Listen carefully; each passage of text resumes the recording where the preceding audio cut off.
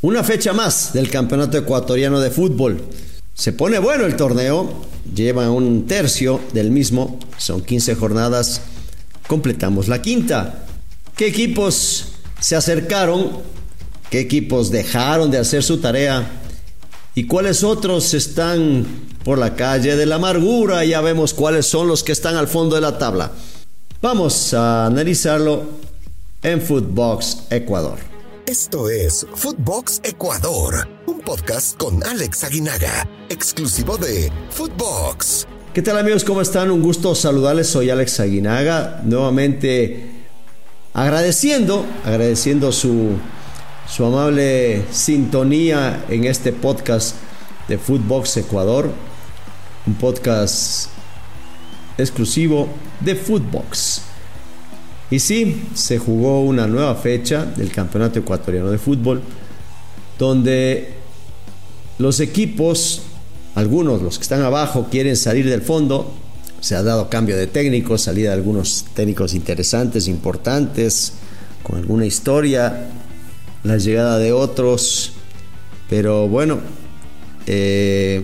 realmente complicado lo que se viene en este instante para los que están en el fondo de la tabla. Y no es para nada sencillo, ¿no? Porque algunos equipos lógicamente tienen problemas de descenso, específicamente los equipos de Ambato, y bueno, por eso el cambio de Paul Vélez del Macará. Y en una primera ronda también el Macará estuvo flojo, con un 9 de octubre y un técnico universitario que fueron los últimos del torneo. Y ahora los que están en esa posición, en esta segunda etapa, en esta segunda ronda, es nuevamente el técnico universitario y el Macará. El 9 de octubre quizás sacó un poquito la cabeza, no mucho. Estamos hablando de que llevan cinco partidos, ¿no? Y eso, lógicamente, hay que analizarlo. A ver, primero vamos con los resultados. ¿Qué les parece? Partidos. Técnico Universitario necesitaba ganar frente al Cumbayá. Pues fue un buen partido en cuanto a goles, porque terminaron 3-3 con volteretas. Arranca ganando Cumbayá, empata el técnico, nuevamente el Cumbayá se pone en ventaja. Empate al técnico y le da la vuelta a falta de 4 minutos. A falta de 4 minutos, el técnico iba ganando el partido, que era importantísimo para sus aspiraciones, y termina empatando al minuto 95 el equipo del Cumbayá. Con eso, bueno, Cumbayá y técnico, que tienen 2 puntos en el fondo de la tabla, siguen ahí con el mismo técnico universitario, con el mismo Macará. No han ganado partidos, llevan 2 puntos en 5 partidos, producto de 2 empates, 3 descalabros cada uno. Por eso era importante este partido entre los dos, un partido que se antojaba mucho más importante para el técnico universitario como local. No resultó. El Orense, un equipo que había mejorado muchísimo y que estaba peleando más arriba, con 5 puntitos tenía en la tabla de posiciones, estaba ahí a 3 puntos de líder, a 5 puntos de líder en realidad, que era el Aucas, pero con buenas sensaciones, pero que pierde ahora en este partido. Es un equipo que está dando tumbos, pierde, empata, gana, empata, pierde. Esos han sido los últimos partidos. Un solo partido ganado, 2 empatados y nada más 2 perdidos. Por eso se hablaba de esta situación, pero que lo vuelve a hacer y ahora pierde en condición de local, donde Orense es fuerte, es duro, frente a Independiente del Valle, que va levantando. Guayaquil City empata frente a Macará, una recuperación del equipo de Ambato, pero que no le alcanza, sin lugar a dudas, para mucho. Un puntito que suma ahí.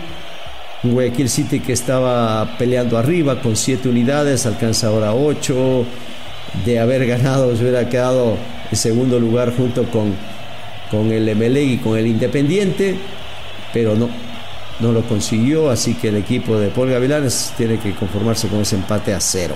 Delfín recibía al Emelec, un Emelec que no había logrado buenos resultados, que no, sobre todo en su nivel de juego no había estado del todo bien, pero que va a Manta y le gana. Ya había ganado en Portoviejo el partido anterior y ahora le toca este partido, ¿no? frente al Delfín, y le gana 3-0 de una manera contundente.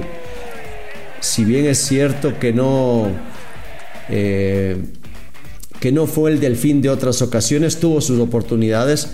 Emelec, bueno, había ganado al Gualaceo el partido anterior en Portoviejo, y ahora pues nuevamente visitando Manabí y haciendo realizando un gran partido, llevándose unos 3 puntos importantísimos para acercarse a nada más uno del Aucas, que empató el día de ayer frente a Liga de Quito. Iba ganando todo el partido prácticamente, ¿no? Primero el gol, un error de Franklin Guerra, que en lugar de ir a despejar quiere cubrir la pelota, se pasa, termina resbalando. Eso le permite a Cuero levantar el centro y el cabezazo de la Tuca.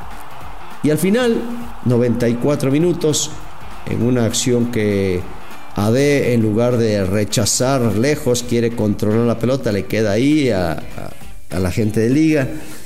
Pase hacia la derecha a Dani Luna, se lleva a su marcador, que es Cuero precisamente, y termina definiendo ante la salida de Galíndez. Un gran gol de Luna para poner ese empate que no le beneficia al Aucas, sí un poco a Liga, porque se queda a los mismos 3 puntos de líder de la competencia, que es el equipo oriental. La Católica recibía al Cuenca y todo parecía indicar que iba a ser el líder absoluto de la competencia. Pues ¿qué creen? El Cuenca va y le gana en Quito, dando muestras de ser un equipo importante y que va a tener la posibilidad de pelear arriba. Barcelona gana, gusta y golea. Le hace 4 al Mushurruna, un equipo que no había arrancado tan mal y que no estaba tan mal, pero que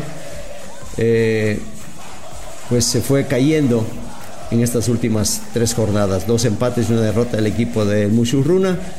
Por su parte, el Barcelona, que no había arrancado bien, con una derrota en su primer partido frente al Delfín.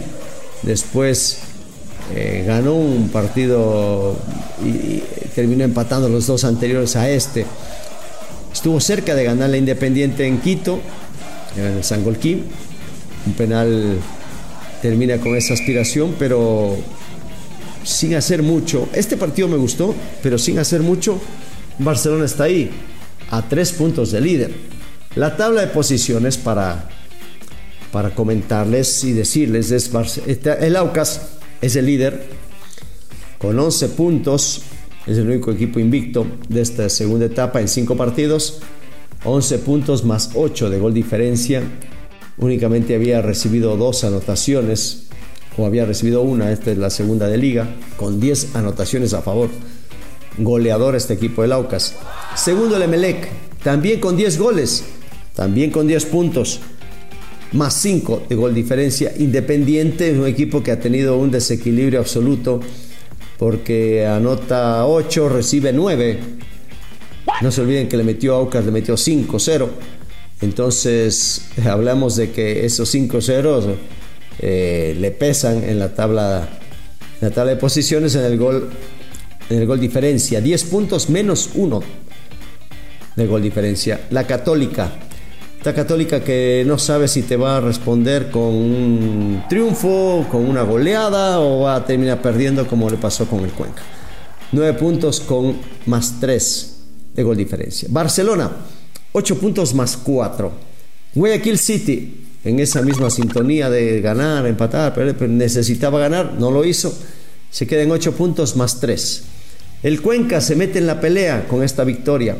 8 puntos más 2. La Liga de Quito, que es un equipo que Todavía no sabemos qué sucede. Ha perdido un solo partido, pero no está siendo contundente. 8 puntos menos 1. El Delfín de Manta, 7 puntos menos 3. El 9 de octubre, con un partido menos, que tiene que jugar hoy precisamente frente a Gualaceo, con 5 puntos, 0 de gol diferencia. Orense, 5 puntos menos 1. Mushurruna, 5 puntos menos 2. El Gualaceo, partido pendiente, 4 puntos menos 1. Cumbayá, Macará y Técnico Universitario con 2 puntos en 5 partidos. Muy poquito lo de estos 3 equipos. Macará y Técnico con la sombra del descenso muy cerquita, y un Cumbayá que también le está rascando, ¿no? Así que son de esas situaciones que se viven en el fútbol ecuatoriano hasta este instante. En cuanto a las estadísticas de los goleadores, no jugó Francisco Fidrisevski por el fallecimiento de su mamita, que le mandamos un abrazo. Lleva 11 goles. Santiago Giordana de Mushurruna con 10. Gabriel Cortés, que tiene todavía la posibilidad de hacer goles en el día de hoy, tiene 9. Ismael Díaz se quedó con 9. Joaquín Vergés juega hoy, tiene 9 anotaciones. Villagra de Lorense 9, y Sebastián Rodríguez también con 9 tantos. Eso es básicamente lo que tenemos del campeonato ecuatoriano. Decir que se pone bueno en esta etapa del torneo, sobre todo porque los equipos que están arriba están apretaditos, hay poco margen entre uno y otro, y los partidos que se vienen son interesantes. Bueno, de los partidos interesantes, por los que están arriba, hablamos de un Independiente del Valle que recibe a Gualaceo, y podríamos decir, salvo lo que opine Gualaceo, que son 3 puntos importantes para el Independiente y llegar a 13 unidades.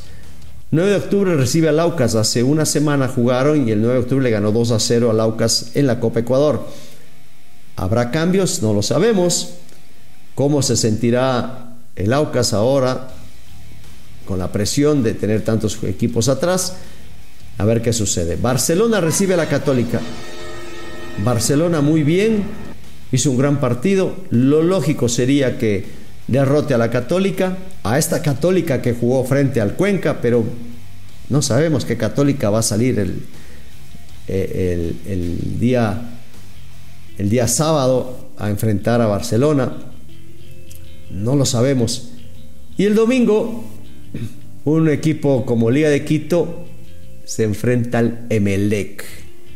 Un partido caliente, el de estos dos equipos, con un Emelec que necesita sumar, con un Liga de Quito que tiene obligación ganar. Va a ser un buen duelo. Va a ser un buen duelo, y obviamente el que salga ganador de este partido le podrá decir adiós al otro, o en el caso, bueno, sobre todo si es Emelec el que gane, indudablemente que prácticamente Liga estaría despidiéndose de la etapa. Obviamente faltan muchos partidos por jugar, faltan 10 en este momento, pero pues estaríamos hablando de que los problemas que tiene Liga en este instante se ahondarían. Y en el caso de que Liga sea el ganador, se mete en una zona interesantísima, se mete en una zona importante de la calificación, se mete arriba con los que van punteros. Así que veremos qué sucede en esta siguiente fecha, que va a ser emocionante como está en este momento la Liga Pro en el fútbol ecuatoriano. Soy Alex Aguinaga, un fuerte abrazo y los espero el día jueves para hablar un poco más de fútbol. Footbox Ecuador con Alex Aguinaga, exclusivo de Footbox.